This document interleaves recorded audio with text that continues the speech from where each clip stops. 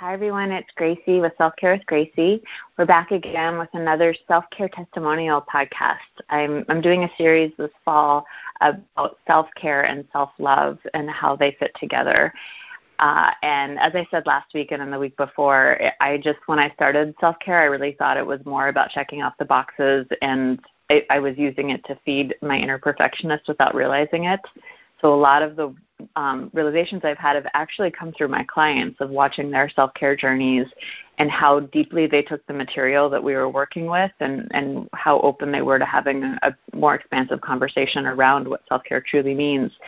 And it was through their self-acceptance and their journey that I was like, wow, I think self-care really is about self-love. So I thought, what better way to showcase that learning than to actually bring these amazing women on to have deeper conversations around what that specifically look like for them and how they're working with information in their lives. Just like last week with Erin, I'm still kind of 1 foot in maternity time and 1 foot in work world. So Jonah is sleeping right here, and he will probably wake up during the podcast. So if you hear some noises, that will be him. And I'm very happy to have Ariel with us today. Hi, Ariel. Hi, Gracie. Thanks for having me. Oh, it's my pleasure. And it's very special to have Ariel here for many reasons. One is that she's just a fantastic woman and a mama to 2 boys and finding her own work-life balance in many ways. And then also that she was in the very first Self-Care 101, the pilot group that started 3 years ago. And I was saying before we hit record that she really believed in the vision of what I wanted to do even before I could really see what that meant. So I feel very grateful to Ariel for many reasons, for being here today, and also for helping me start off this work, and very excited to catch up. So thank you for being here, Ariel. And I want to start by hearing where you were at in your life when you first decided to take the self-care course. And you and I had already known each other a little bit, so this was out of like a friendship. You were like, I'm interested in this, but I want to know like what frame of mind you were in. Yeah. So, for a long time, like through college and after college, like on paper, I did a lot of things that sounded like taking care of myself, like going to yoga classes and, taking spa days and spending time with friends. And, it all felt like, I'm doing this. I have this kind of balance thing together. And then I had my first son, and the pregnancy was wonderful, and everything was healthy, and then I became a mom, and like I felt, despite having like all these things on paper that I did to take care of myself, my doula asked me like, okay, well, what are you going to do so that you feel connected to your friends? What are you going to do to take care of your body? Like I felt so undernourished in a lot of different ways, like food-wise for sure. Like I found that all of the foods that I was serving myself and people were bringing me after the baby just like didn't make me feel like nourished and whole and restored. And because my whole world had turned upside down, and all the time that I had for spending time with friends, for going out for a run, for having quiet time, were basically gone because I had a baby. My first son, Rafi, spent a week in the NICU after he was born, and just started on this, this really hectic road to start off parenting, and none of the skills that I had from before, none of the practices I had before served me very well. And just because I was a yoga teacher, and just because I kind of knew what things filled me up, like didn't mean that any of that was serving me. So I was really excited when you shared with me that you were doing this course, because I really felt like I needed to like rebuild a self-care practice kind of from the ground up, and kind of in some ways the simplicity of the approach of kind of the daily things that you do, finding the time and the space to drink your water or brush your teeth, that kind of step-by-step kind of Kaizen approach was really appealing to me. And like the practice combined with the your compassion and the compassion and acceptance of the group was really powerful. So I guess that's where I was when we started. Yeah, I so relate to what you're saying about being the yoga teacher, because that was really how we met, was through a yoga studio. We were both teaching, and this idea that like we should know what to do because we're these people teaching other people what to do. Totally. Yeah. Talk about imposter syndrome. Oh, I know. I remember feeling that way. It's like people can't really know how I live. Like people can't know that I don't have a home practice. Like that was like, it was like a secret.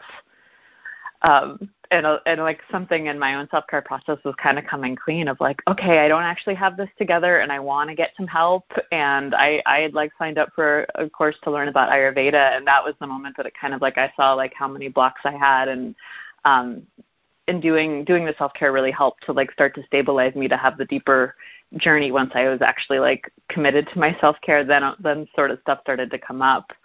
So what was it like for you when you were in the work and joined the course? Did it go how you thought it would? I'm not sure I really knew what, like 100% what to expect. I knew just a teeny bit about Ayurveda.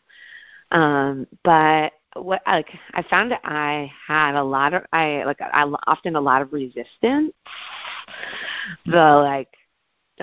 Resistance to like, I'm not going to be able to get dinner on the table early. Like, I can't eat early. I can't do that. I can't move every morning. I have these kids. Like, and even a resistance to letting other people's stories help heal me. I remember being on the calls, and you'd like invite one of the other women in the course to share something, and like the beginning of the story would sound like, oh, she's not like me. and I would listen, and like, not even all the way through, a quarter of the way through, halfway through, I'm like, oh my goodness, yes. Right? Like we're all the same.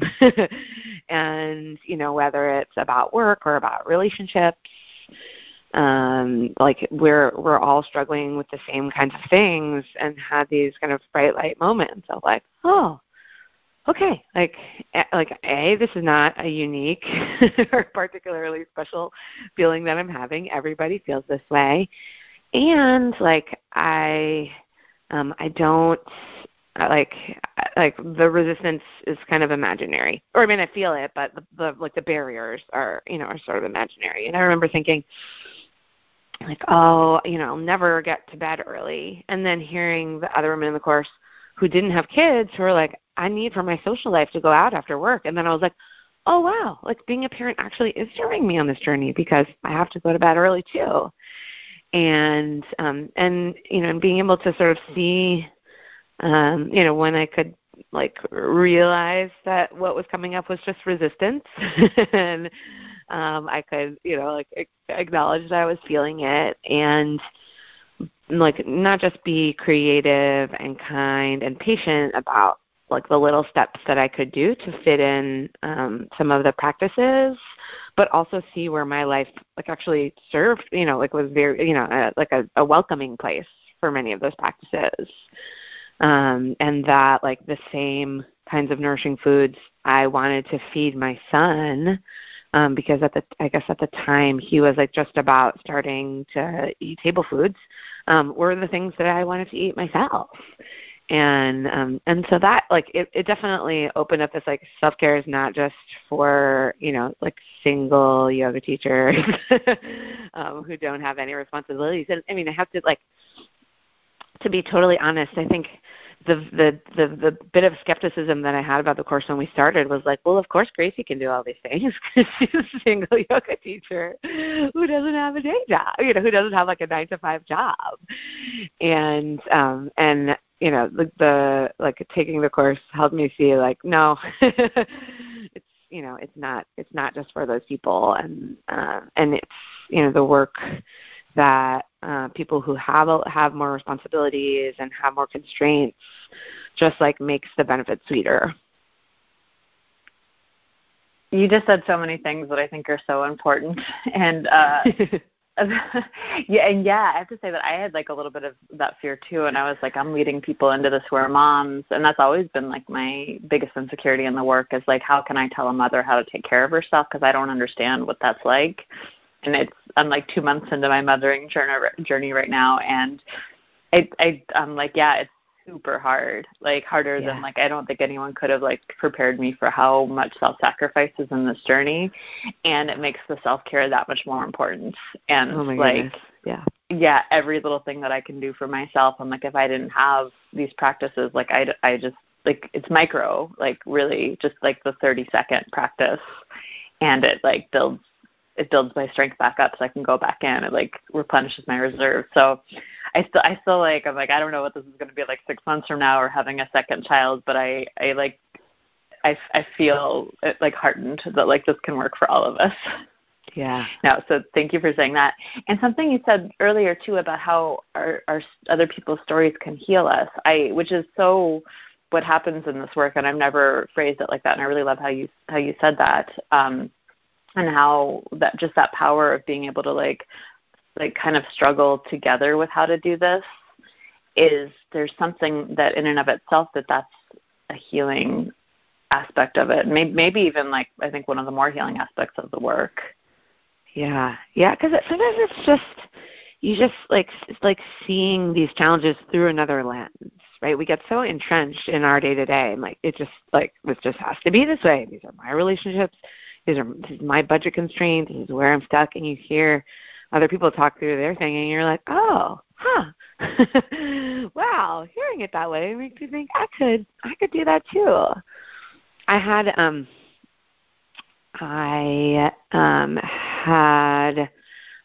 a good friend who used to live in D.C. who is with this phenomenal woman, and for a long time really struggled with finding a good long-term relationship. She really wanted one and couldn't find one.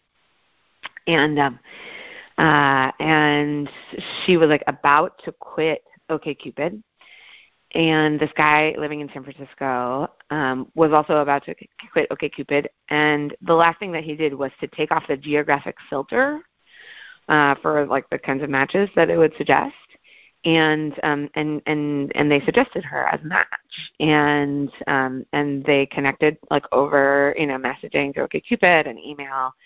And like, they're the most perfect people for one another. They're both Croatian. Like, I mean, you see them together, you're like, oh my goodness, how can those people not be together?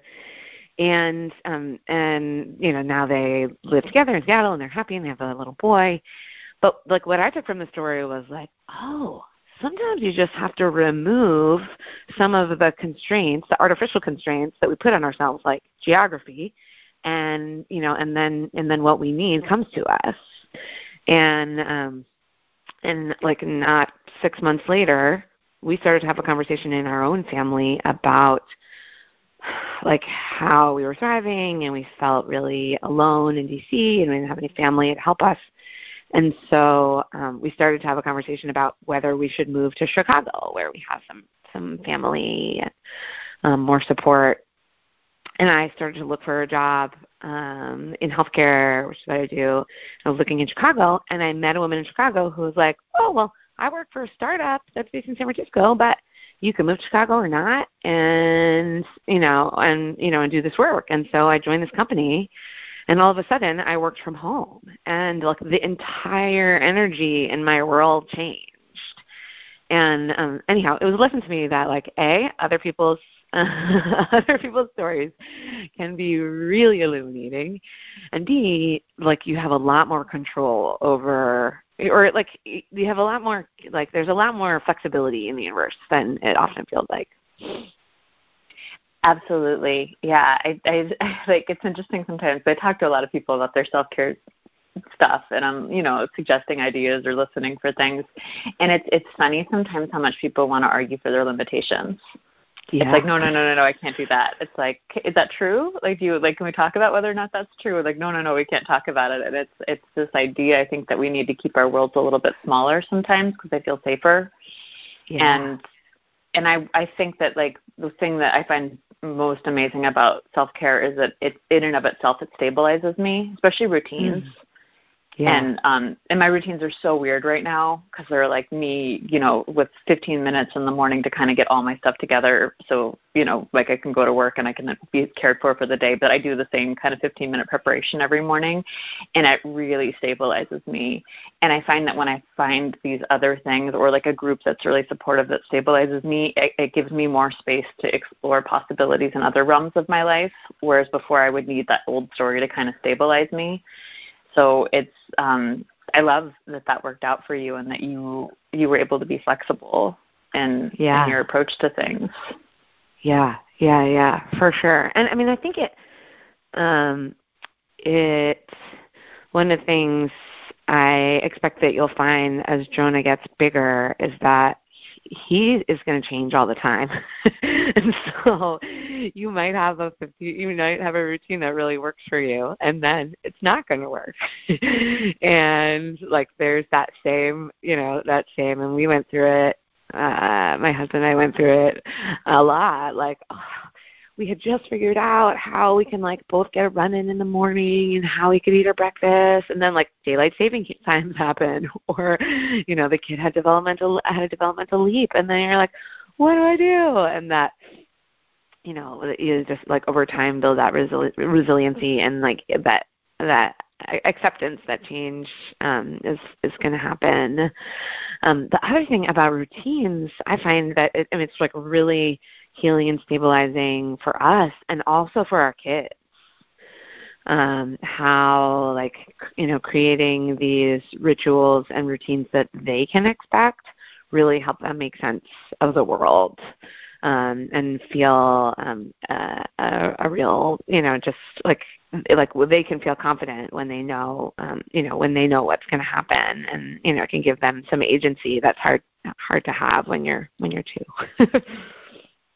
Oh gosh, I have so much compassion for being a baby now because I'm like, you can't pick yourself up, you can't do anything, and the world is huge, and you don't have any filter or framework to make sense of it. I'm like, of course, go back to sleep. Like that's probably the best thing for you right now. And little by little, we can make sense of this together. But I think before I was like, oh, babies have it so easy, they can just sleep. I'm like, no, and from their perspective, it seems like a lot, and I feel that in all of us, that we all have this like part of ourselves that's very innocent and that needs just that structure and support to make sense of this very big world. Like I think once we start to realize that we can open our perception and see more opportunities and really go after our desires and dreams, there's a lot of beauty in that, but it's also kind of terrifying if we don't have the supports in place and routines or friends or whatever it is. Well, you've been doing this process now for 3 years, or just, you've taken the skills that you learned in Self-Care 101 and worked with them in your own life. And what has it been like, and how have they settled? And I guess in particular, like how has that helped you in your own process of self-acceptance and self-love? Yeah. So it's funny, there's a couple of things. So I struggled with, because I'm a person who likes to like follow the rules and check the boxes. In the course, I always struggled with I could never do the things in the right order. I can never go to the bathroom first thing in the morning, or it never felt like it totally fit exactly.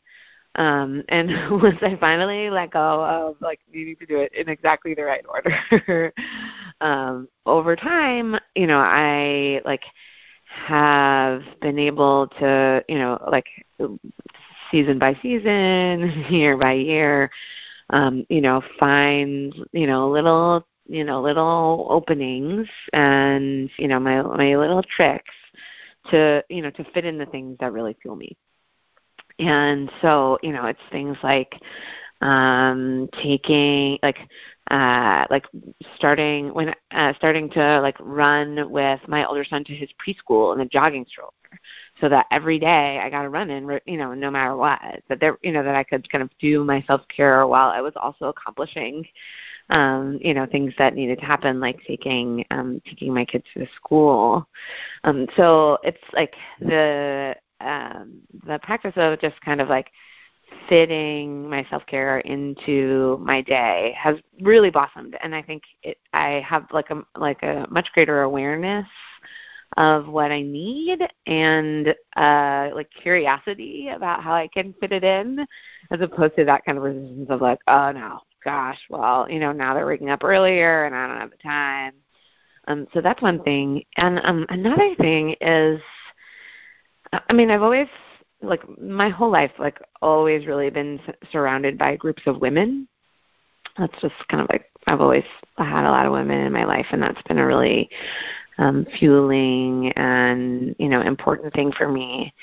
And the last few years, it's sort of crystallized that I have these various circles. They're not so much concentric, but maybe it's kind of a Venn diagram of circles of women who I connect with, and it's like a lot more circles of women than seem reasonable to have. Like my women from college and my women from my urban family, like my first friends in DC, my yoga teacher friends, my Jewish mamas, and like I sometimes feel like a little bit guilty, like I'm asking too much of my husband to give me the space to connect with those people. This year I took three different weekend retreats with these different groups of women, and I have a group of Jewish mamas, a collective that we call Hineni, which means like here I am, right? Like we're present in this group. We meet one Saturday a month. And I feel guilty about asking for that time, but like knowing how powerful it is to have these circles, and knowing kind of commensurate to how much I give to the world, like to my kids and to my job and to my yoga students, like I really, really have to fill up my cup. It's like not even a cup. It's like a really big pitcher. And so that's been really wonderful. And it don't seem silly. Like, of course I was surrounded by women, my whole life. Why wouldn't I need that? But the intentionality of saying I need to gather with these people and in this way so that I can do the things that I want to do and that the world is asking me to do. Yeah, I love all of that. I feel the same way around just circles of women and how much power is available to us if we can be intentional on how we gather, and sort of the decadent feeling of that too. Mm-hmm. It's too much because it is so rich to be together, and it does fill us up. And when I see the Self-Care 101 retreats, which I don't think, because I didn't do one for the pilot group. Yeah, I don't think you ever. Yeah. We had a day-long thing, which was really lovely at the end of that group. So you're invited if you ever want to come to a Self-Care 101 retreat. You're always invited to come. Thank you. But it's the same kind of thing that I have people come in the beginning, and I'm pay attention to how connected you feel to yourself and to the women in this room and to life itself right now. And I use the Ayurvedic term ojas. I'm feel how much ojas you have in your system. What's your immunity like? What's your resilience like? And then I want you to pay attention when you leave the retreat on Sunday. And everyone writes me afterwards. They're I left and I was looking at the trees and I belonged to the trees and I loved everyone in the world. And I think that is a decadence that we need to make time for. So it's really profound for me to listen to that being your way of practicing a deep form of self-care, and how that contributes to your ability to offer love to the world. Yeah, I read something recently. I'm not going to remember the name of the psychologist who wrote this book, but she's really down on the even the term self-care, because of the implication that you are responsible for taking care of you, and that it doesn't give enough, it doesn't pay enough attention to the ways that we need to let other people care for us. And I know I've read some of the stuff you've written, Gracie, about how hard it is to ask for help and to be helped, especially after having a baby.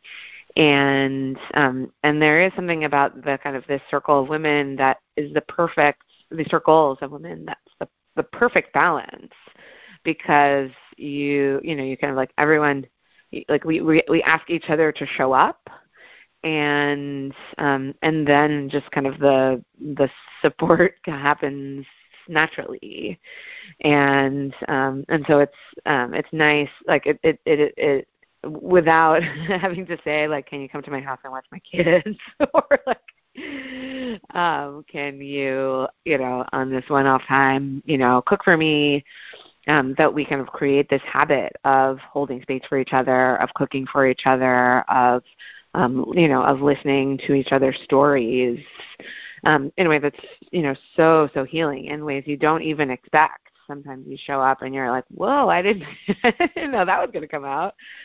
But that, like, she really wants to reframe self-care in this way that is not just about you taking care of yourself alone. Yeah. Oh, that's like the community of care.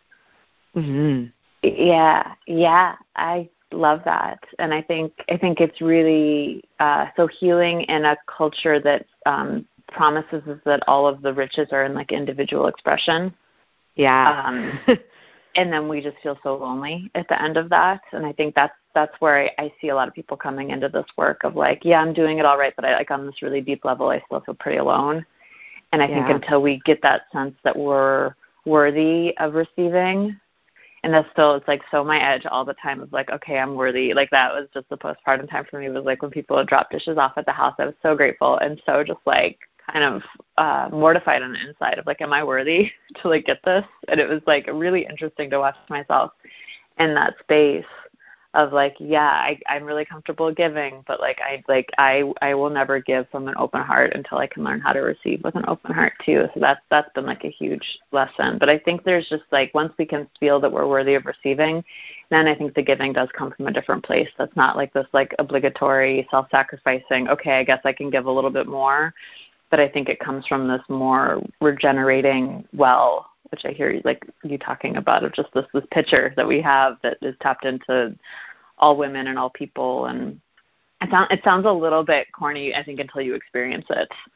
And then it's like, oh no, this is what it is. And then it's like, okay, we do belong to each other. Like we're here for each other. And that's why when people say that self-care is selfish, I'm like, okay, let's talk about this here, because I think it's really like, if we can show up for ourselves in this way. There was this interesting thing that I heard some yoga, like fancy big yoga teachers say once, I can't remember who, but they were saying that they practice yoga for their students, that showing up for their own self-care practice of yoga is for their students, and then they teach for themselves. And that always, like, there was something like so illogical about it that it kind of made sense. But it was just like, when I take the time to like really show up for myself, that's what I can give to my students. And then kind of the richness and the reward is getting to like be in the room and kind of interacting in the moment. And that was more of like my self-care kicking in as well. That resonates with me so much. I don't actually feel like, right, a yoga practice can take many forms, right? And everybody is at different parts of their journey. So I don't want to denigrate what my yoga practice looked like before I became a teacher. But my practice feels so much deeper now that I'm a teacher, and it's not because I know how to do the poses that much better. Probably there are things that I practice less now that I'm a teacher, but when I do the work to show up and to hold the space and, to offer a frame for my students to practice, that is what feels really healing to me, and that I can offer something. And I often have this moment where I'm like, okay, what's the thing I'm supposed to offer? What's the thing I'm supposed to talk about? And then I'm like, dummy, just teach what you need. Share what your heart needs, and there's a decent chance that your students will benefit from it. And right, there are probably people who think that the things I say and do are kooky, but then there are people who say, oh my goodness, you cannot know how much I needed what you offer today. And it's, and I don't think that it's a reflection of me being a very good yoga teacher as as much as a reflection of the work that I've done to really care for myself and to be aware of what I need, and to be aware of kind of how my inclinations and my constitution are kind of fitting into what's going on around us.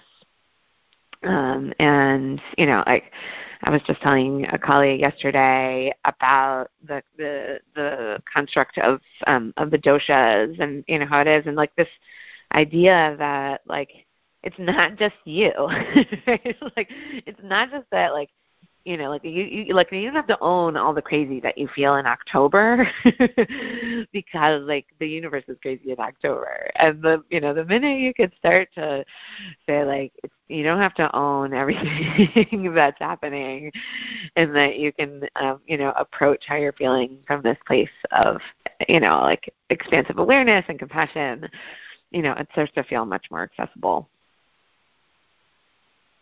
And in curiosity too, like what you said before, is like getting curious. It's like, whoa, what is this? And I think now when I'm like kind of experiencing an imbalance in myself, I'm like, what is going on? Like, where is it a full moon? Like, where are we in the seasons?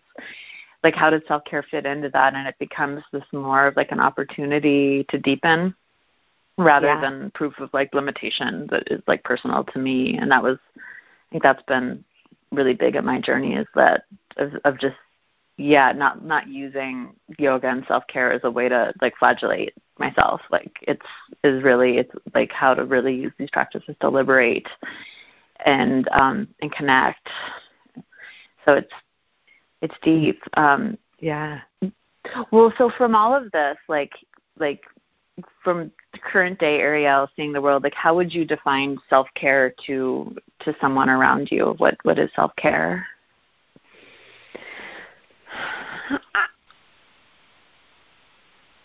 What's going to come out is not going to sound particularly eloquent, but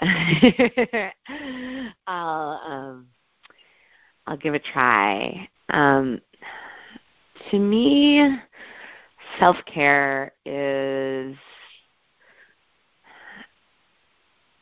like, it starts from a place of real awareness about what your body and your spirit need to thrive. Hi, Jonah. Yeah, he woke up. He's having a little nurse right now. That it starts from a place of really understanding what your body and your spirit need to thrive, and that the kind of care is, finding a set of practices that can address those needs in the real world, right? That like it's not. It can be restorative to kind of retreat or, do something really out of the ordinary, but like at its core, self-care is kind of how you replenish yourself every day, and how you nourish yourself every day. And like how you kind of build the resiliency to live in the world and to do the work that you were put here to do. And it is like, it's like, it's much more like gardening than, I'm trying to think of a thing to contrast it with, right? That you can't just, when you plant seeds in a garden, you can't just like put them in there and then like have what you want. Right? Like some stuff does it on its own, but like, to really reap the benefits of a garden, you have to water it, and you have to weed it, and you have to prune it, and you have to pay attention to it, and you have to show up every day, or frequently for your garden, as opposed to the like, oh, well, I could just, like once a year I go, to a spa and I just, I do some things for myself, and then I come back, and the rest of the time, I'm not connected to those, those deep like body and spirit needs. So I think it's that kind of self-care is that kind of tending in both sometimes dramatic, but sometimes really humble ways, Um, and, and it's kind of to build on the garden analogy, it's both about growing things and about pulling things out.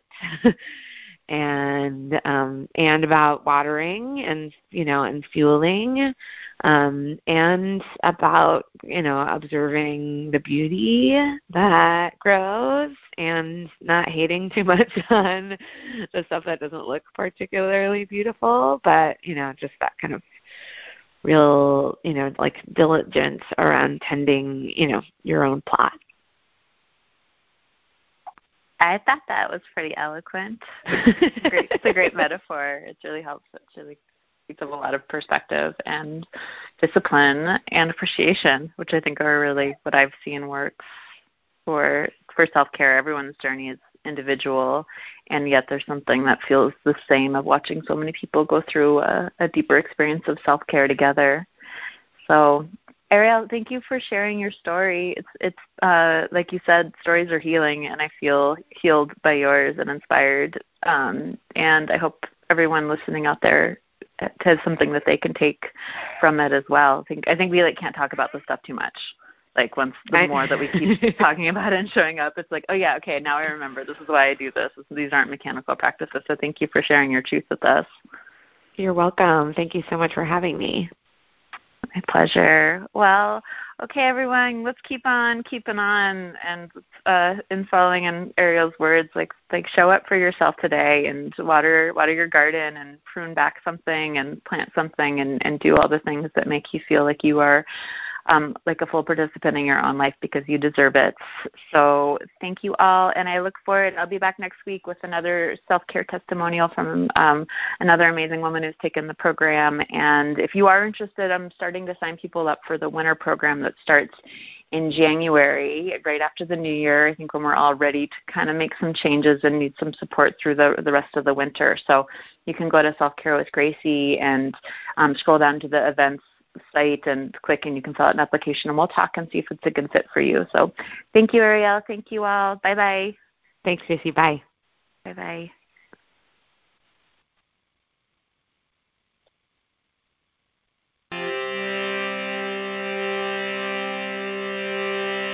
Hi, this is Gracie with Beautiful Life Self-Care.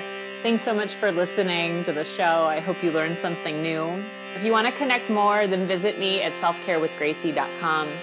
There you can sign up for my weekly newsletter, where on Wednesday afternoons I'll send you more self-care practices, more inspiration, and more opportunity to connect to a community of people who really care about really good self-care. Also, write me if you have any other questions, or if you have ideas for future shows. My email address is selfcarewithgracie@gmail.com.